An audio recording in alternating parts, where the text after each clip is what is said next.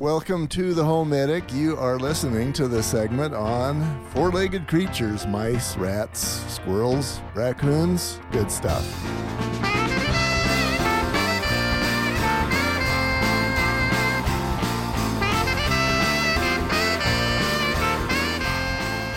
Welcome to the HomeMedic, where we help you keep your money in your wallet. And mice out of your house. Mice out of your home. And rats and raccoons and squirrels. I was in, let's just say it was a big box hardware store the other day, and I saw a little mouse scurry across the floor, and I thought, well, it's a hardware store. You kind of expect that. And then like 10 seconds later, there goes another mouse. Right in the store? Right in the store. Really? And they probably have all the supplies to get rid of them right there on the shelves. It's only 2 aisles away. That's right. So we all have them. As a matter of fact, let's start with a personal story. Let's say I know this guy very well. Okay. Yeah. He looks a lot like me. Really? Yeah. And Gotcha. He's got my same hairstyle. So we moved from point A to point B, upgraded the size of the house. You know, that was all very cool. And as we were doing so, the house wasn't quite finished. Right. But I had this little Mazda truck, and it didn't carry much, so I was trying to make a number of little trips back and forth to avoid making many trips in one day at some point. So part of what I was bringing over was food, you know, popcorn, chocolate chips, rice. Right, all the things little marshmallows critters would love to have. So I put those in what was going to become the storage area. There was shelves built. The stuff was, I'm going to say, up probably 4, 5, 6 feet high. And then I just kept bringing stuff. Then we moved in, and the day came for me to move the washer and dryer from the basement, where it had been stored for a month or so, right, up into the laundry room. Okay. And as I did that, I hooked it up, and there was this terrible racket. It sounded like a tornado.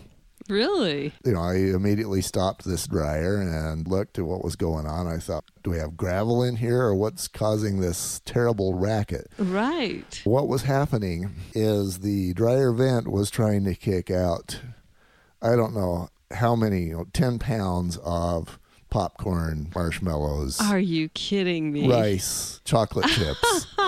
Really? Yeah. So the mice had gotten into it and deposited it in their little storage room down there? Right. In your dryer? Yeah, my dryer vent was their storage space. They were hiding it away from you. So you can imagine, not only did I have to throw away, of course, all that food because the mice got to it first, but now all this stuff that is being ejected from my dryer is going to contain hantavirus. Contaminants, yes. And the dryer is going to be gleefully sending all that stuff into my air. Oh, my word. So we had some work to do on that dryer. Moral of that story is, you know, whether you're moving in or not, if you got food, it needs to be in a plastic container or something that is mouse-proof. Yeah, we're not talking Ziploc bag here, even though I love those for a lot of things. Yeah, Ziploc. We're talking hard plastic container. Not good enough. So, that reminds me of one of my childhood stories. I told you about how the mice were getting in on the exterior, and so this turned on the evil scientist in me. Right. So what I did is I rigged a mouse trap so that it wouldn't completely close on the mouse, but that it would cause a box to fall on the mouse. And so then I had a live mouse, and then the first thing that happened is this mouse chewed through a cardboard floor and escaped. Wow. Next time around, the evil scientist in me, because I had 1 billion albums. Yes. I used an album. The record albums. To see if they could chew through that. He chewed through the album cover. He didn't get through the vinyl. Wow. So now I had a mouse that I could do evil scientist experiments. You trapped them 2 separate times. I'm impressed with your engineering abilities there. I really am.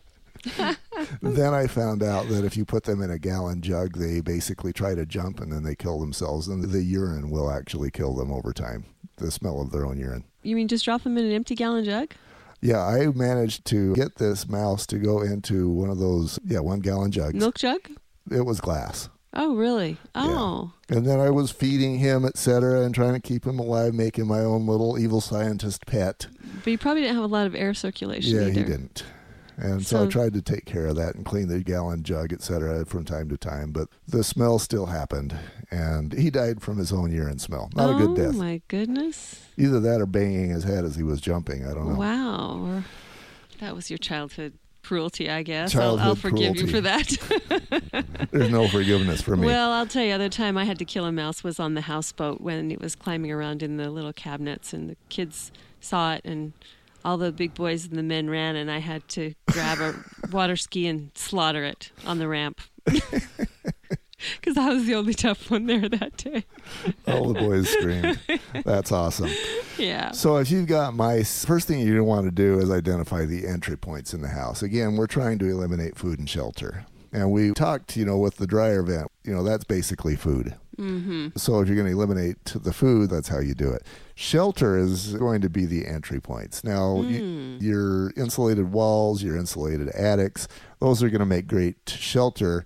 You can't stop them there. You can try and stop them at the entry point.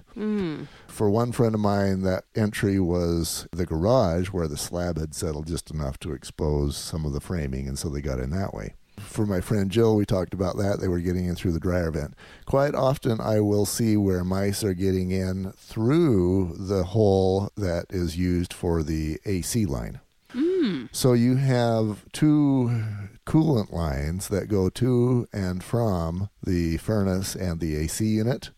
Right. And one of those is about 3/4 inch in diameter, and one of them is about 1/4 inch in diameter, and the hole in the house is going to be about 2 inches in diameter. So if that is not well sealed, the mice are going to get in that way.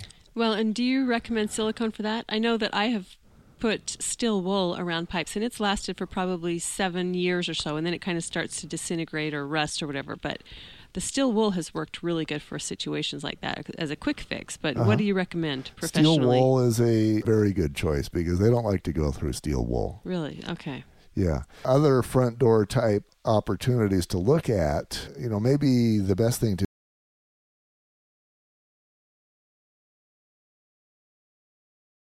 The silicone sill in those situations? it can work too. Really? Yeah. Are there any other options? I think the steel wool is probably the best option. Really? You can Oh, get that okay, in there. good. They don't like that. So as you're going around the exterior of the house, you're going to want to look for basically mouse front doors. And we'd mentioned the AC unit. Trees can make an excellent pathway. Oh. I did an inspection yesterday where I was talking about, the trees, and you could basically hear the buyers go, well, this is a nice property. This doesn't have mice. And then sure enough, up there in the attic, we had quite a collection of mice from up there. So the trees allow you to get onto the roof if you're a mouse, and then from the roof, you can find a way in. So it kind of causes you to be vulnerable to mice to have your trees going up over your roof. Yeah. What if they're sort of close to your roof? I just trimmed mine down in the fall and was thinking of you actually when I did and tried to make sure, but some of the branches do come close to the roof. Yeah, a mouse is a very good jumper. The one that I trapped that I was telling you about, part of my evil scientist experiments was to see how high he could jump. Yes. And that one was a very good jumper. I had him in a very deep box. I'm going to say it was at least 3 feet. And he almost jumped out of that. Really? Yeah. And I've seen a cat, for example, jump about 2 to 3 feet from tree branch to rain gutter and the other way. Really? So if they can do it, that other sorts of critters can do it as well. Oh, goodness. I don't know if I'm ready to cut down that tree. It's my prettiest one, but I might have to keep a special eye out on the roof. Yes. You might have to decide between the tree and the mice. Don't give me those kind of choices. I'm here to ruin your day, Heidi. So you trees, won't ruin it, but after all, tomorrow is another day. I may not think about it today. Yeah, well, maybe you got enough mouse pellets in there to take care of it. The trees can be one pathway in. Also, mouse elevators. Now, you talked about using steel wool.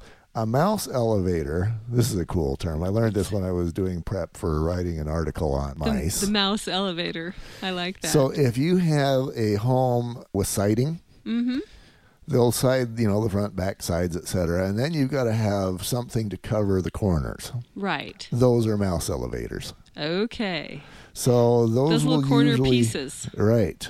Yeah, the corner molding.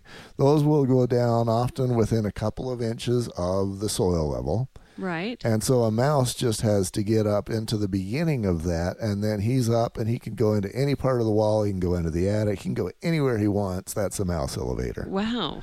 So you'll want to look at those and make sure those are sealed. The steel wool, well used in a place like that. That helps just clog that little end up there. Right. Also, if you have any other gaps, sometimes you'll have gaps maybe in a masonry wall. Maybe you've got stucco where you can have gaps between the bottom of the stucco and the foundation that's nearby. Okay. If that makes sense. Quite often there will be about a 1/4 inch gap. Let me paint this picture for you verbally. You've got this stucco wall. At the bottom of the wall, you have what's called the screed. Mm-hmm. Let's just call it the bottom of the wall. And then that will cover your foundation to some extent, but there is quite often a gap between the back of that stucco wall and the front of the foundation. Oh, wow. And so mice can get in there. That's a place you never think to look. And also I will see the homes where they decide to side all the way down, including putting siding over the foundation. Oh, yes. And as we do that, we've provided a very large front door pathway for mice to go from the soil into the house without even exposing their bodies. Wow, who would have thought that? That just creates a little barrier there for them to access. Right. Actually, I shouldn't say a barrier, more of a dryer vents, etc. A space, yeah. Yeah, make it a little bit more difficult. I used to work in the rocket motor business, and they talked about having a tortuous pathway for leaks to escape. And you want to make it a little bit tortuous for the mice to get into the house. Make it more difficult than not. Yes. So that's how to identify certain entry points. If you go through all of those, you will know, I want to say completely, but I guess we can't do that. You will know much better about where and how they're getting in, and then you'll be a lot more effective at keeping the critters out of your house. Next segment, we're going to talk about signs of mice and remediation and other inspection points. And then we're going to dip into some more of our stories. Okay. Should we invite these guys to keep listening? Please do. I don't know. It's kind of hard. I mean, I'm thinking of telling my stories. I'm thinking people might really enjoy hearing it, but I'm not sure I want to tell it. Yeah. Well, you only have to tell it once. And you're only telling it to me, right? We're in this studio alone. That's right. Okay. More information, HomeMedicUSA.com. We'll have discussion groups about this and so many other subjects, and you can post questions, you can get answers, and I'm sure there will be plenty of nature lovers who are ready to argue that mice are awesome and that we should all let them into our house. Okay. Finally, unless you're one of those people, be yourself, because everybody else is fighting their mice. This